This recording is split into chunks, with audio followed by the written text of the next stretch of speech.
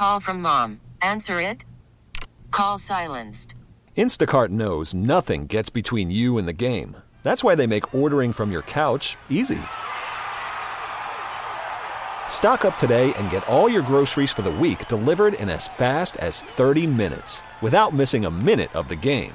You have 47 new voicemails. Download the app to get free delivery on your first 3 orders while supplies last. Minimum $10 per order. Additional terms apply. This podcast is brought to you by Men's T Clinic. Men's T Clinic is the team I trust with my total wellness optimization, and so should you. 5 DFW locations with North Frisco, El Dorado Parkway at Dallas North Tollway now open. Call 972-GO-MEN'S-T or visit menstclinic.com. K&C Masterpiece right here on 105.3 The Fan for all the people asking, looks like we've got the Twitch and the stream back up. We were efforting with that due to some technological difficulties, but the good news in return, we're hopefully going to have Adrian Beltre on. What? Soon. Are you kidding me? I am not. The Hall of Fame third baseman for your Texas Rangers, Adrian Beltre? Hall of Fame elect. Was it Juan? Are you saying he's not a Hall of Famer yet? He hasn't been inducted yet. Wow. I'm just kidding. True. That's July 21st. I'm just kidding. He is a Hall of Famer. Name one thing that would keep him from being, like, he's already been named it, but not, I guess, if he did it for press conference. inducted. He's like, I fooled all you idiots, and like just said all this crazy stuff. That doesn't feel very likely. After though. Manfred. All right. Let's go ahead and fire off cut number 15 because we talked about this with the NFC. I want to get y'all's take on the AFC besides just going to the Super Bowl. What's at stake in this game? Jackson keeps Stanley in front of him. Touchdown, Lamar. And by the way, no, I do not believe a cow infiltrated the internet, and that's what happened to the stream. I know people are sending that in. They're saying that now in the comments. I do not believe that is what happened. From the 817, cow here. I fixed the internet. You're welcome. And they even spelled it wrong to let us know that they're a cow, not a human. When we have Adrian Beltre on in like the next 10 to 15 minutes, are you going to ask him if he remembers you guys and wanting to nail you in the not, joke? Because he's going to be like, and we never got that done.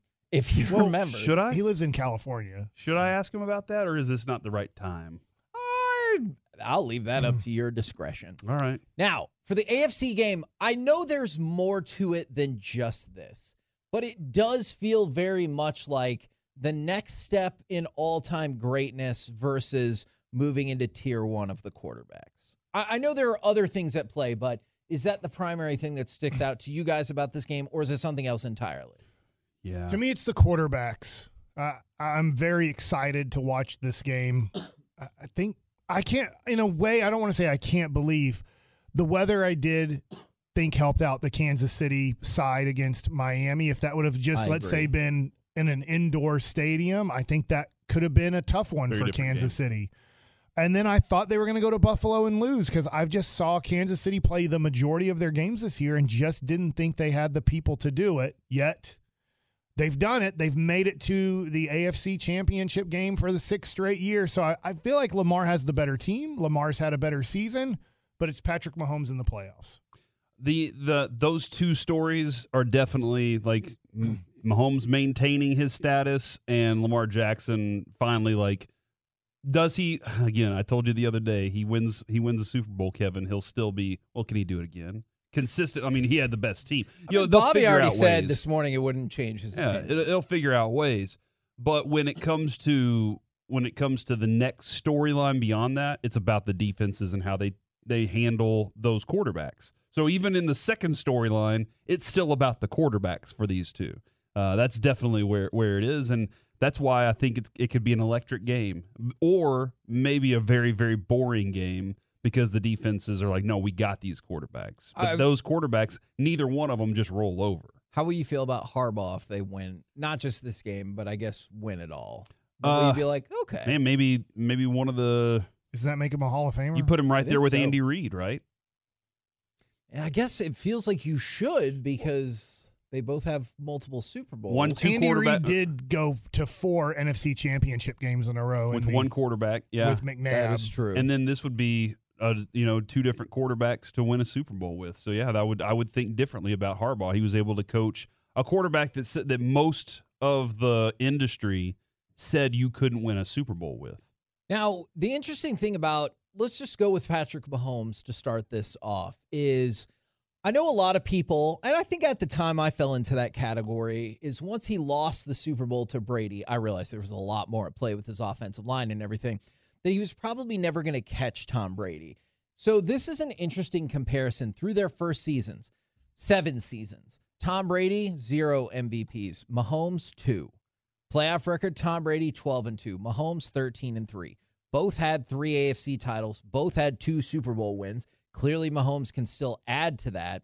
Mahomes has 7,000 more passing yards and 72 more passing touchdowns. So the person who is in the mix or holds all of the passing records just first 7 years, Patrick Mahomes, has smoked him. Now, I realize one of the keys to Brady is he had like 2 separate dynasties essentially happen with the same franchise, which is very impressive. But if they can win in what seemed like a down season with a poor class of wide receivers, then I guess I do take another step back at Patrick Mahomes and think, you know what? Maybe he is going to mount the challenge. Is there anything on the other side for Lamar Jackson that makes you go, he has the best group of wide receivers too?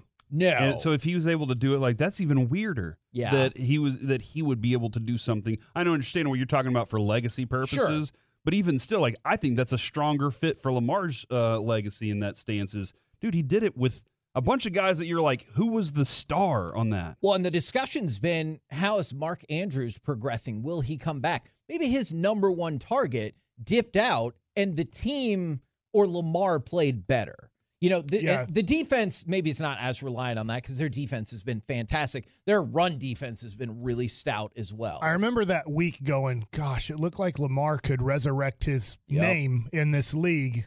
And then Mark Andrews got hurt, and you're like, well, that kind of ends that for Lamar Jackson. Not that they were going to lose every game, but that there was going to be, to your point, a dip. There was going to be losses. There was going to be, we're relying completely on defense, which means you can't give Lamar as much credit. And it didn't happen. Their defense played tremendous, but Lamar kept playing at a very high level too. Zay Flowers has turned into a really good target for him, and they found a connection. But even still, 5 touchdowns.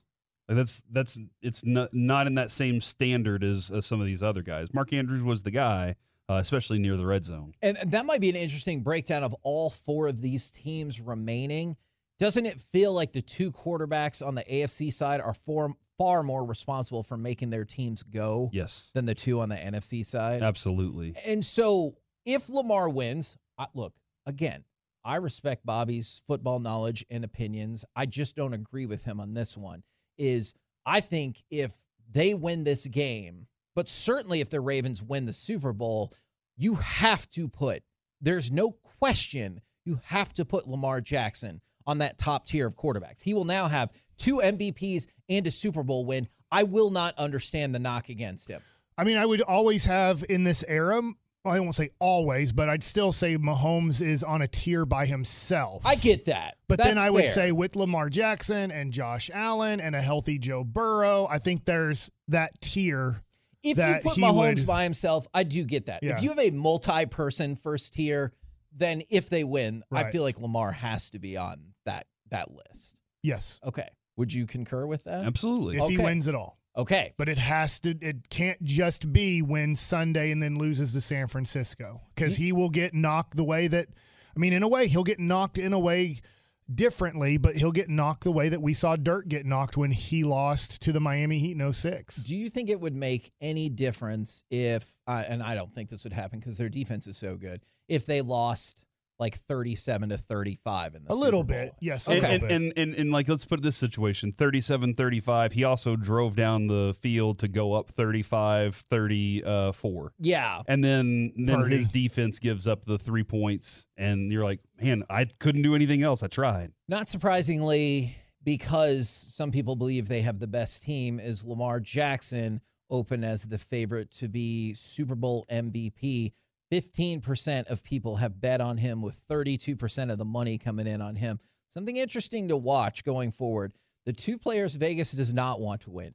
Christian McCaffrey for Super Bowl MVP at 6-1. And then this one. Aiden Hutchinson is 125-1 to be the Super Bowl MVP for the Detroit Lions.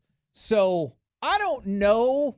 That feels like it might be worth a couple bucks. Like if you enjoy the Lions, if you think, hey, they might be able to do it. Hutchinson's a damn fine player. Why not? It's 125 to 1. Can I want to go back to Lamar Jackson real quick, Kevin, Sure. because I just saw the quote from him about Mahomes is definitely a Hall of Famer. Oh my God, yeah. Lamar Jackson said he's definitely a Hall of Famer. For sure. I believe it's just two up and coming greats going toe to toe like a heavyweight fight. So he's already put himself in the greats category. And I think that But I like the heavyweight fight thing more than anything else. I think that is premature, but I also like that he said Patrick Mahomes is up and coming. If he's up and coming, the rest of this league is screwed forever. Because if he has not even he hasn't arrived yet, yeah, to how good he's going to be, then I don't know. Like if Kansas City wins this and then they win the Super Bowl, I'm going to be like, well, good luck, everybody else. Yeah. He didn't like his wide receivers. It's been problematic, so they still won the Super Bowl. So what are you going to do about it now? Call from mom. Answer it. Call silenced. Instacart knows nothing gets between you and the game. That's why they make ordering from your couch easy. Stock up today and get all your groceries for the week delivered in as fast as 30 minutes without missing a minute of the game. You have 47 new voicemails. Download the app to get free delivery on your first 3 orders while supplies last. Minimum $10 per order. Additional terms apply. We get it. Attention spans just aren't what they used to be. Heads in social media and eyes on Netflix. But what do people do with their ears? Well, for one, they're listening to audio. Americans spend 4.4 hours with audio every day. Oh, and you want the proof? Well, you just sat through this ad that's now approaching 30 seconds. What could you say to a potential customer in 30 seconds? Let Odyssey put together a media plan tailor-made for your unique marketing needs. Advertise with Odyssey. Visit ads.odyssey.com. But you know what? Right now, if we're talking about greatness on the D&M Leasing Hotline, we bring to you just elected to the Hall of Fame. Rangers fans, we love him. So does everybody else. It is Adrian Beltre. Good afternoon, sir. Hello, how are you guys? We're doing great. I got to know, was there you looked really calm and cool when the Baseball Hall of Fame called you. Was there any internal nerves, or were you like, nah, man, I got this? No nerves. I just waiting. Obviously, you're not sure that call's going to come in, but once I saw the name Cooperstown coming into the cell phone, I was relieved because, it's a little awkward moment which you just don't know for sure if the call's coming in or not, but you're just glad it's over. So, and I was glad that, when I saw the call that it was going to be, I assumed it was going to be then. And, I was just happy that everybody enjoy it at the moment. And so now I get to kind of sit back and let it all settle in. Did anybody else call you that you had to quickly answer and hang up and be like, call me back later, I'm waiting for an important call? Well, nobody from outside. Actually, my daughter, my smaller, my young one, she called their home phone just to make sure that everything was working, because we're kind of sitting there for maybe 15 minutes expecting the call. And everybody thought that was going to be the call. And then she said, no, that was me. So everybody got a little crack out of that. I thought for sure watching on MLB Network, Adrian, that Elvis was going to hop up from behind the couch and start rubbing your head. It didn't it crossed my mind that Elvis might do something like that. But, I was glad that he stayed here in Texas and kind of just, saw it all the way in MLB. Did he give you a call afterwards? We were talking before that, and we text back and forth because he probably expected that I was going to be super busy answering calls and doing interviews and all this stuff. So, but we actually had a long conversation via text. But I'll see him today. Adrian, what does it mean to you to be in the Hall of Fame? And is it the recognition of what you did throughout your career, or kind of being alongside the other names of the game? What's the meaning? What's the most meaningful part of it for you? To be honest, it hasn't set in yet. But I think for me, it's like being named along those greats of the game that, players that I admire, players that are my idol, and I'm going to have the chance to be in the same podium with those guys. For me, it just says it all. I never expected to be here, but I'm humble. I'm completely honored to be called Hall of Fame and be in the same conversation with those greats of baseball. Is there anybody in particular in that group, especially when you talk about your idols that maybe you grew up emulating or watching, that you specifically think of and be like, wow, me and this person are now going to be in the same hall? I mean, I can go down the list. If you talk about Willie Mays, Ken Griffey Jr., I was a huge fan of Pedro Martinez. I can go down the list with guys that I never thought about even being close to it. But it's just amazing the fact that you guys are going to have to, mention my name along those guys. It's just really humbling. The part also that the Rangers have a World Series to go along with you going into the Hall of Fame, kind of in the same time period. Here we are celebrating that. What did Texas mean to you in that last stretch of your career? Texas meant a lot to me and my career and my family. I think they embraced me when I got here. They make me feel comfortable. The fans, the front office, everybody just so welcoming and grateful. And I'm grateful for them because they took a risk of signing a guy that allegedly was a contract, player. The way that he received me, the way that the fans were supporting the team, the teammates that I found here, well, everything was was meant to be, I think. And obviously, the Rangers has a lot to do with what I'm at right now. I want to take this time to apologize because I was one of those media folks who was concerned about you being a contract player when you came here. I'm sorry for being really stupid and for being really, really, really wrong about that. I hope you will forgive me. I don't blame you. I don't blame you at all. Thank you. Adrian, I got to play against you when you were on the Dodgers and I was on the Mets. And I was wondering this, when you were playing for the Rangers, there seemed to be, you're a great player with the Dodgers too, but there seemed to be this freedom that you would have this playful thing with Elvis, or if you got on the bases and you got in a rundown, you might jog into the outfield to get out of the rundown.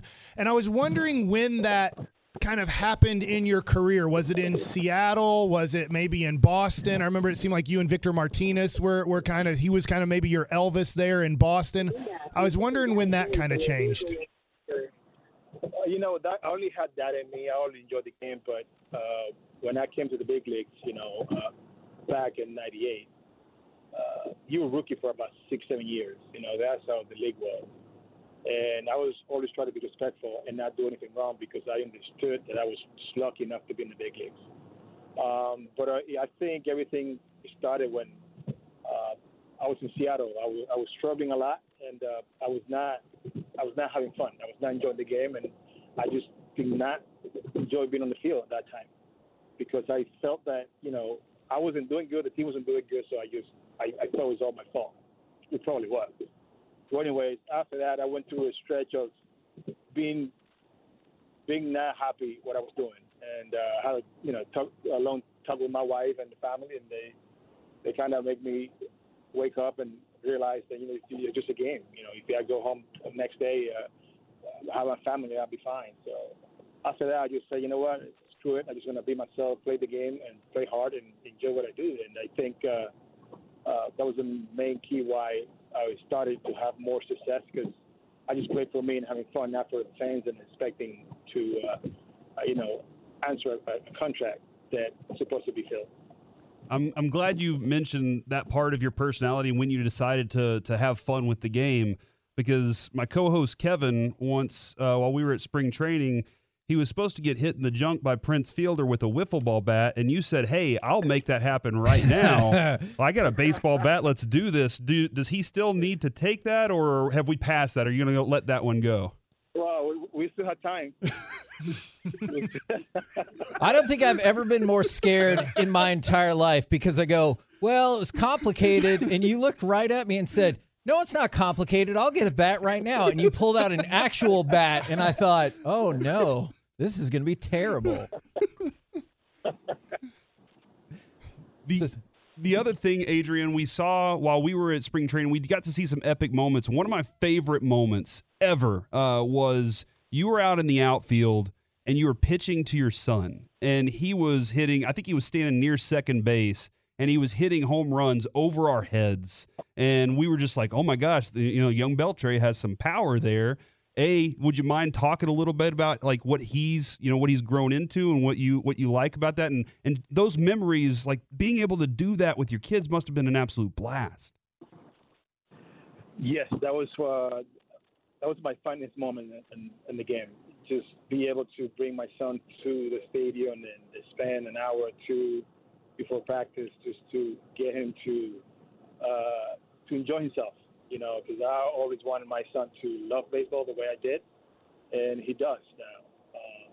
And I couldn't wait when he was on vacation from school and he was able to come and enjoy it. I think that was the joy of my day that day. And that was great for me to start the day. And after that, he would go shower and go back to the clubhouse, and I was happy to be a dad, for a couple hours because, as you know, we didn't get a lot of chance to get to enjoy our kids. Our wife are the ones that kind of raise our kids because we didn't go. And for me, those moments were priceless. And until today, he remembered those times. And he grew up to follow my lead so far. He loves baseball. He's a grown man right now. He's 17, but he still remembers those times. How crazy is it to you to think about, you talked about Willie Mays, Pedro Martinez, so many others, that your son and probably thousands of other people have grown up in this sport saying, I want to be like Adrian Beltre? It's crazy, even when I work with my son offensively and defensively, I never bring my name into it. I always bring somebody else. Because I don't know, for whatever reason, I just show swings of Pujols or Trout, not myself, because I just don't see myself that way. He catch a lot of things that I did when I play. I don't have to tell him, but, for me, it's just humbling to even think that people see me that way. So I'm glad that I was able to play it long enough and be good enough just so people wanted to follow my footsteps. Well, all of our Rangers fans are ecstatic. You are the 19th player in the history of baseball to get 95% or more votes for the Hall of Fame. Congratulations so much to you. So glad you're enjoying it, and we appreciate the time, good sir. Thank you so much. I appreciate you guys. There you go, ladies and gentlemen. There's still time. Hall of Famer Adrian Beltre. There's still time. How crazy is it that time for what? To hit Kevin. My God. Yeah. He goes, we can make that happen. Yeah. How crazy is it that he was like, you're not going to have any more kids, right? Probably not. Okay. Yeah. That's a good point. He goes, no, I still deflect to the Trouts, the Pujoses. And I don't think of myself on that level. Like I said, 19th player ever to get 95% or more votes for the Hall of Fame. And Mike, it does kind of sound like, I'm glad you asked the question the way you did. It sounds like that was really a turning point for him in his career. Did you guys? I didn't know that, to be honest. I didn't know. I knew he was a serious player when I played against him. Yeah. And then it was different. And it wasn't like he was a goofball. It was that he had this line that nobody could really play at, where he could have that much fun playing, but then be locked in at the plate, locked in on defense. And I didn't know. I didn't know in Seattle he was. That's why I didn't think at the time when he came to the Rangers, I don't think he's a Hall of Famer. Yeah, or going to be a Hall of Famer. But he played his best here. The thing too that he had set his standard of seriousness, and then the ability to be like, no, I'm also serious, but I can have fun. As an opposing player, you just probably never knew which version you were going to get. And then it kind of threw you off a little bit. Maybe he was tricking you the whole time. I really liked his answer of, luckily Elvis stayed in Texas. Because when you were like, do you think he might just pop up behind the couch? You could tell he had clearly at some point thought about that exact He had to scenario. look over the couch and be like, where is he? Just in case. I just want to run down. I think we're going to kind of just end up flipping the the expressway, and that's what we're in the midst of right now. I just wanted to run through some more amazing notes for you. Look, I get it. You make the Hall of Fame, that's incredible. But like we talked about with Micah Parsons a couple weeks ago, he goes, the Hall of Fame is cool. I want to be in the Hall of Fame of the Hall of Fame. Adrian Beltre is only the third former Texas Rangers player to ever make the Baseball Hall of Fame on his first year on the ballot. The only person who played here longer was Pudge among that group. So it goes Pudge, Beltre, Nolan Ryan. You're talking about like the other two, the greats of the greats in terms of people love them. And now you have Adrian Beltre in the middle of that group. Brooks Robinson, Mike Schmidt, George Brett, Paul Molitor, Wade Boggs, and Chipper Jones. Those are the only first ballot third basemen it's ever. weird. I don't think of Paul Molitor, I guess, because I got to start to know him at a later age. I don't remember like a him. DH or whatever. Yeah, I just don't remember him at all being a third baseman. So when you mentioned Paul Molitor at third base, I'm like, what are you talking about? Okay, so like even then you could say 7th, 6.5, however you choose it, and then 95.1% of the ballot. Last player to get above 95%, Derek Jeter. Derek Jeter was 18. Adrian Beltre was 19. That get 95% of the ballot. In the history of the Hall of Fame, he is the 59th player to make it in on the first ballot ever in the history of baseball. I think add this to the conversation because I was looking at Evan Grant, his Twitter this week. Just kind of keeping an eye on things. Sure. And he mentioned Sheffield and how much of a pleasure it was to cover that player and how interacting with him for about 3 years, I think it was along those lines, he was just like, it was great. I'll treasure those memories. And Mike, I know when we talk about these other players sometimes, we're like, why not that guy and whatnot? And as great as their talents are, the guys that are voting are obviously they're media members as well. They're voting for it, and I think that part of treating people kindly and with respect in the clubhouse is a huge factor. But you walk into that clubhouse, everybody in that room had that respect for him, and that's why, Kevin, when you bring up those 19 names, those are people that you think, oh man, like the whole league loved them. Yes, and this goes back to.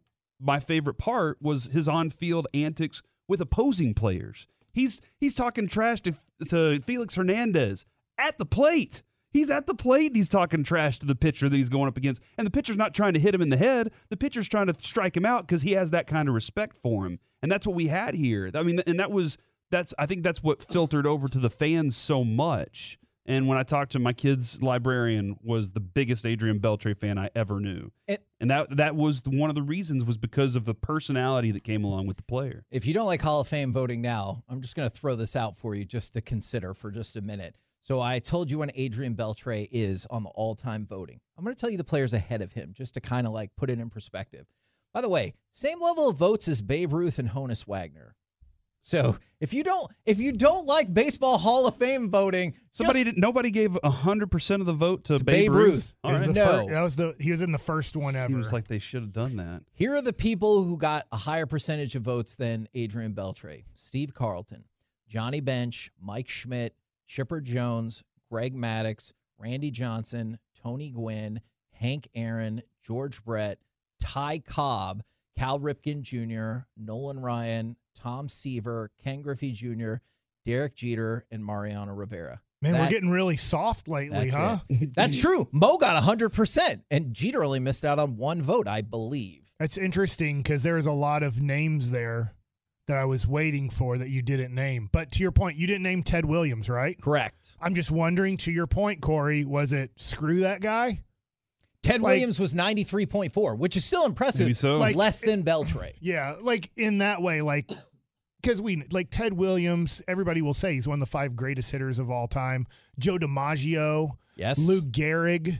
Like you weren't like Reggie Jackson, Stan Musial, Roberto Clemente, so I guess Ozzie Smith, all Mickey lower. Mantle, you said, right? All lower. So like it's interesting that I'm kind of curious, Mike and Kevin.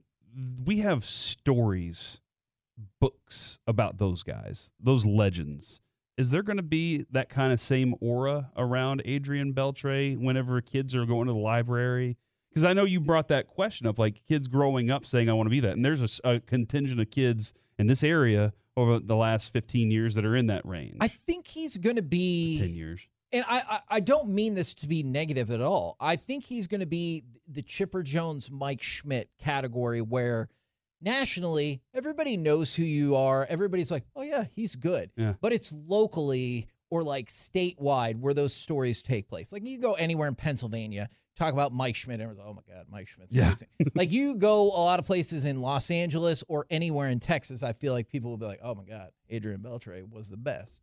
You know, and I think that's how it's going to go. All right. I'm not trying to decelerate. I'm just trying to see like how far we go with him on that. But I totally get that locally. If he played in your area and he was great at that time, and it still does kind of creep up on me that he didn't get that one with us. It is weird to talk about how we just won the World Series, and I imagine that's still kind of a bittersweet prospect. For people curious about Gary Sheffield, he's off the regular ballot. He will go to the Historical Overview Committee, which next meets in December of... Which used to be called the Veterans Committee? Yes, and now we got to fancy it up. That will next meet in December of 2025. So you're still looking at almost 2 years before the Veterans Committee, but not as been as long as you would think. You'd think it'd take like another 15 years or something. I mean, in a weird way saying this, for somebody locally, like Darren Woodson, they're at least both young enough, Woodson and Sheffield, True. that in the next 5 to 10 years, when they start getting voted on by veteran players, that they have a chance. Yes. That the writers didn't vote them in, that the former players, I believe it's a former players list, I think. I'll check on it. Might be that. 50-50. I do know that like the last time this happened last year, Bonds and Clemens were on the Veterans Committee list or whatever you just called it, and they didn't get in. So it did not, the writers didn't vote them in, and then it like guys like I think Greg Maddux get a vote. Yeah. And it ended up that kind of the guys that have that X on their name that we know are for Roger Clemens and Barry Bonds are the easiest ones. That's like for sure, like no doubt, best of their generation players that they didn't get in through this process. We're the K&C Masterpiece right here on 105.3 The Fan. Coming up next, we'll do a little Mike Likes It. Yeah, we're going to do a little Mike. Okay. You want me to tease? Go for it. I want to talk about David Murphy and him reminding me of a story, how Adrian Beltre might have chose the Rangers next. K&C Masterpiece right here on 105.3 The Fan. Right now, it's time for some Mike Likes It. And if you missed it, we just had on Adrian Beltre. That's why we flipped it up just a little bit. Hall of Famer Adrian Beltre. Now you get Mike Likes It. All right. So I'm going to talk about Adrian Beltre through the eyes of David Murphy. I just texted Murphy. He's like, dude, I'm in the clubhouse. They're about to do the press conference. Did you think about responding to him and saying, really? Because we just had the person who's the source of this press conference on our show. He wasn't too busy. I also assume this. He's chilling with Ian Kinsler and Michael Young and Colby Lewis and Darren Oliver. And he's like, doesn't want to be left out. Yeah, I'm relaxing with my guys right now. Yeah, I get it. And then I'm going to talk about the Dallas Mavericks, their game tonight, and a possible trade that ESPN has put on their website recently, like in the last hour or so. All right, so I remember Murph telling me this story, so I'm going to try to tell it as well as I can through Murph, is when they were in Boston in 2010, Adrian Beltre is playing third base, having a really good year. He was an all-star for Boston, I believe, that year. And the Rangers were on that magical run that we couldn't believe. 2009, yes, they won 87 games, but 2010, we're like, are they really good enough to make the playoffs? Like, is this really going to happen? And as the season progressed, you're like, oh my gosh, this is really going to happen. Well, that team was a younger team having a lot of fun. I don't want to say they were an older team. They weren't super young, but he remembers Murph at one point, the guys having fun in the dugout because something positive just happened for the team.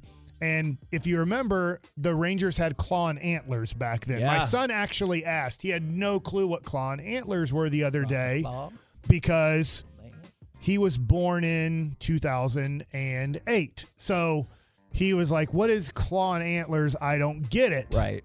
And so I was like, well, that was a thing when the Rangers would do something big, get a double that would be a big RBI. The guy on second base would either give the claw or give antlers on top of their head. And so Murph was talking about, so that team, they had different kind of things they were doing. And back then, if you remember, not many teams were doing things like that. Yeah. Now everybody, it's almost uncommon if a team doesn't have something that they do, whether it's prayer hands for Evan Carter, it's Josh Young. I'm forgetting what he used to do this year. It might have been a flex or something. But Adrian Beltre noticed that. And when I heard Adrian Beltre's interview just a few minutes ago, I had no clue. I was asking because I don't remember playing against him and doing these things. I don't remember him playing against the Rangers 18 games a year in Seattle and doing those things, having fun. Like Corey was talking about his Felix Hernandez relationship, or it might have been Victor Martinez catching a certain night in Detroit, or whatever it was. He all of a sudden had this big personality on the field, and I don't remember him having personality in LA when I played against him, and then I didn't remember him having personality in Seattle, right, watching him play against the Rangers, and he kind of let out of the bag there. He felt like he wasn't reaching his full potential because he was trying to be a very serious player when at times he wanted to really enjoy the game the way that he felt like it should be played. That answer was unbelievable and it felt very real. Yeah. You do get canned answers from people all the time. That was a real answer. And Murph said in that game at Fenway, he could see Beltre kept looking into their dugout, almost like, I want to be a part of that. That looks like something I want to be a part of. Now, it looked like he was going to choose the Angels because Scott Boras is an LA guy. It looked like that was all getting worked out. It fell through, and then he did, sign with the Texas Rangers. But it was interesting listening to Murph about this one moment that he can remember. He's like, I remember Beltre kept kind of peeking into our dugout and almost, it felt like wanting to be a part of the energy that we had and the attitude that we had. And then the next year, he became part of that energy, part of that attitude. And we know that obviously they got back to the World Series. But it was a necessary piece too, man. Yeah, it's like a cool moment that Murph can remember when Beltre was on the other team. And he remembers Beltre looking into the dugout almost like being in envy of, I want to be part of that. That's super cool. Do you not believe he was a necessary piece? I do. Okay, sorry. And when I say that, Michael Young is great of a teammate as he was. And I don't know if he'd have stayed at second base his whole career, would he have been a Hall of Fame second baseman? That's a good question. I think there's a better chance, yes. But he wasn't a true third baseman. And I know the Rangers didn't win it, but that was what you were missing. You were missing a real Cliff Lee.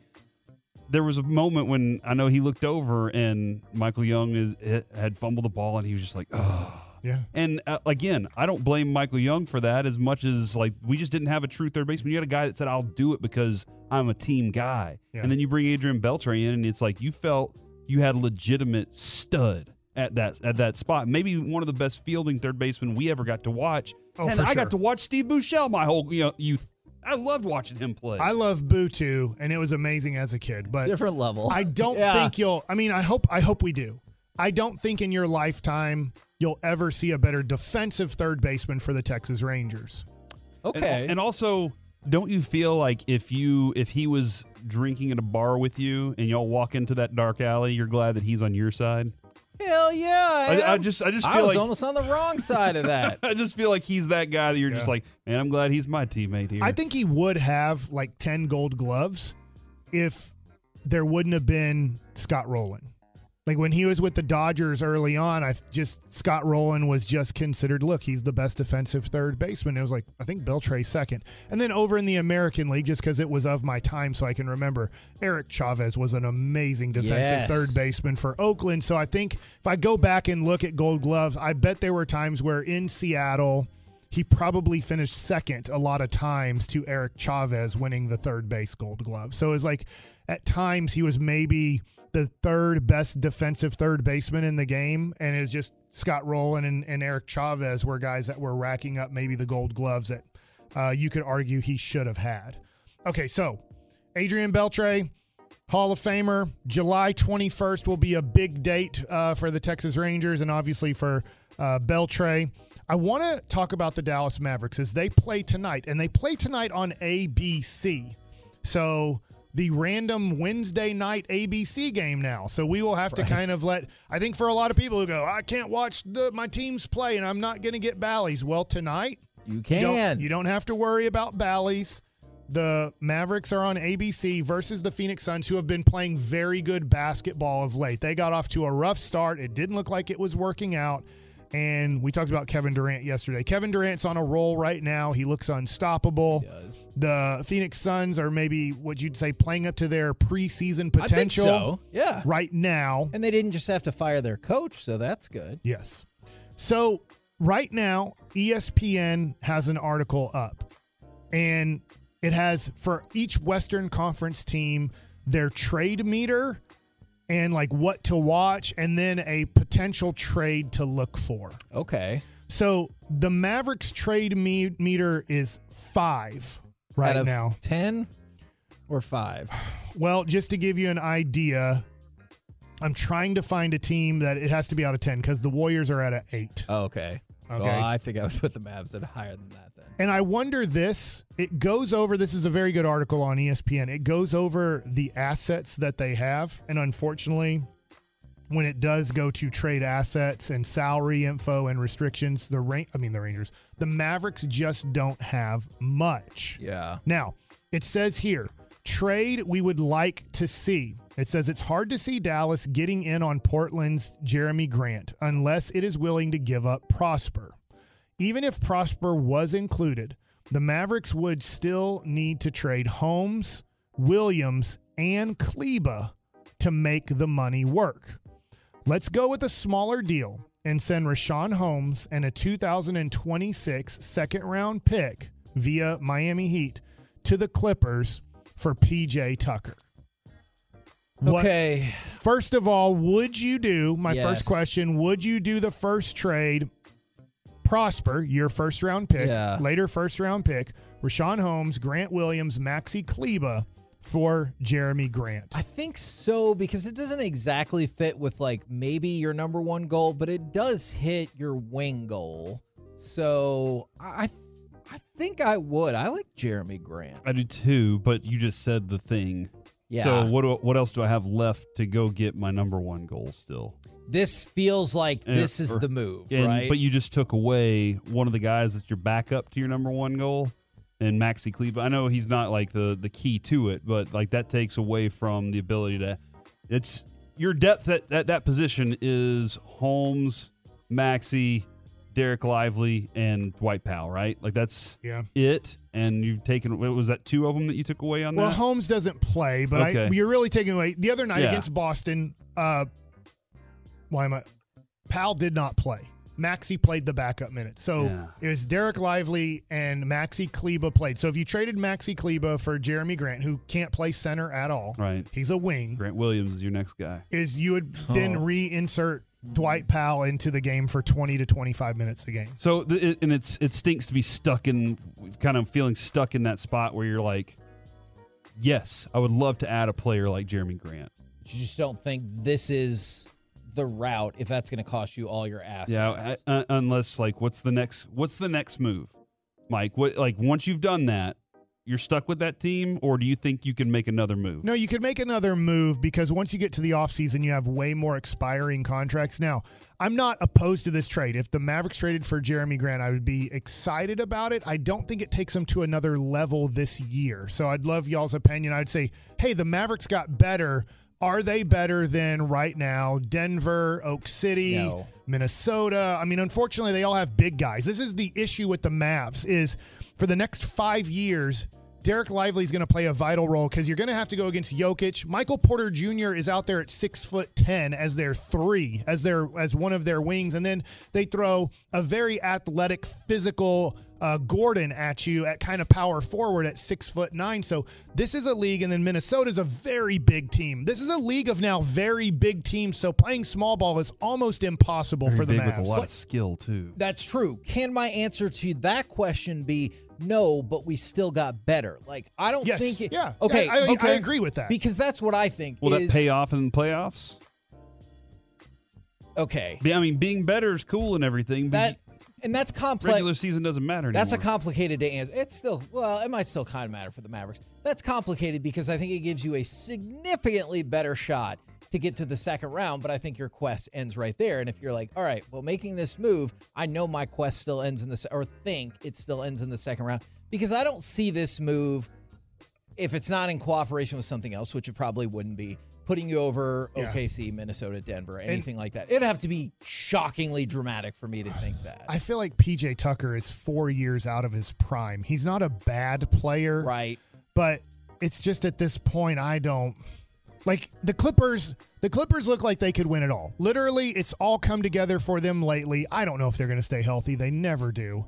But it's all coming together for them. So they're giving you PJ Tucker. So a team that's better than you in your conference that you might play in the first round of the playoffs is saying, go for it. You can have PJ Tucker for nothing. Literally nothing, because they would not play Rashawn Holmes on their team, and they would get a second-round pick in 2026 via the Miami Heat. That's nothing. You're giving him to the Dallas Mavericks. So if a team you're competing with for playoff positioning, possibly a first-round matchup, you're saying you can have PJ Tucker to try to slow down Kawhi Leonard or Paul George or James Harden, they're telling you he can't play anymore. Yeah. Like, no, that's not. I'm not particularly interested in that. So I don't care to do this. So here's the issue with the Mavs. If you want to see what they unfortunately have to trade, okay, I think this is boring but very valuable information. Dallas is $3.6 million below the luxury tax. The Mavs are $8.5 million below the first apron and cannot exceed the threshold there. So they can't really add much extra salary at all in a trade. Next, Doncic and Irving have 15% trade bonuses. They're not getting traded. Yeah. Move on. Morris has a 1-year bird restriction and can veto any trade. So I don't know if he would be added in a trade, but you would have to get permission from him to go somewhere else. And then Josh Green is pretty much untradeable. Josh Green has a poison pill restriction. For trade purposes, $4.7 million is used as an outgoing salary, and then he would cost $11.4 million in incoming salary for an acquiring team. Ooh. So it's almost impossible. So Josh Green cannot be traded right now. He can be traded in the offseason, but not now. The Mavericks do not have any expiring contracts worth anything. Everybody that you want to trade is kind of on a 2-year or 3-year deal. So in the offseason, you have a lot more assets. Tim Hardaway Jr. becomes a better asset. Rashawn Holmes becomes a better asset. There's a couple other guys that can become better assets. Obviously, Josh Green becomes a possible asset again that you can't trade right now. So when you start looking at it, draft assets real quick. The pick is owed to the New York Knicks either this year or next year, so you don't have that. They're only allowed to trade a 2026 or 2027 first-round pick. Not both of them, either or. They cannot trade 28. They've already traded 29 unprotected to the Nets for Kyrie Irving. They can swap pick. So if you wanted to trade your 2026 first-round pick, you can then swap pick a 27 or 28 pick. And then the Spurs have the right to swap first in 2030. I didn't even know that. So we made a trade. I don't know when we made a trade, but in 2030, if the Mavs have the first overall pick in the draft and the Spurs have the 10th pick, we go to 10 and they go to 1. They're going to be dominant by then.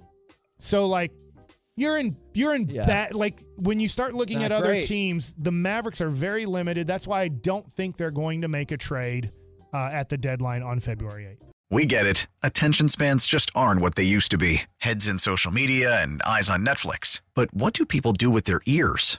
Well, for one, they're listening to audio. Americans spend 4.4 hours with audio every day. Oh, and you want the proof? Well, you just sat through this ad that's now approaching 30 seconds. What could you say to a potential customer in 30 seconds? Let Odyssey put together a media plan tailor-made for your unique marketing needs. Advertise with Odyssey. Visit ads.odyssey.com.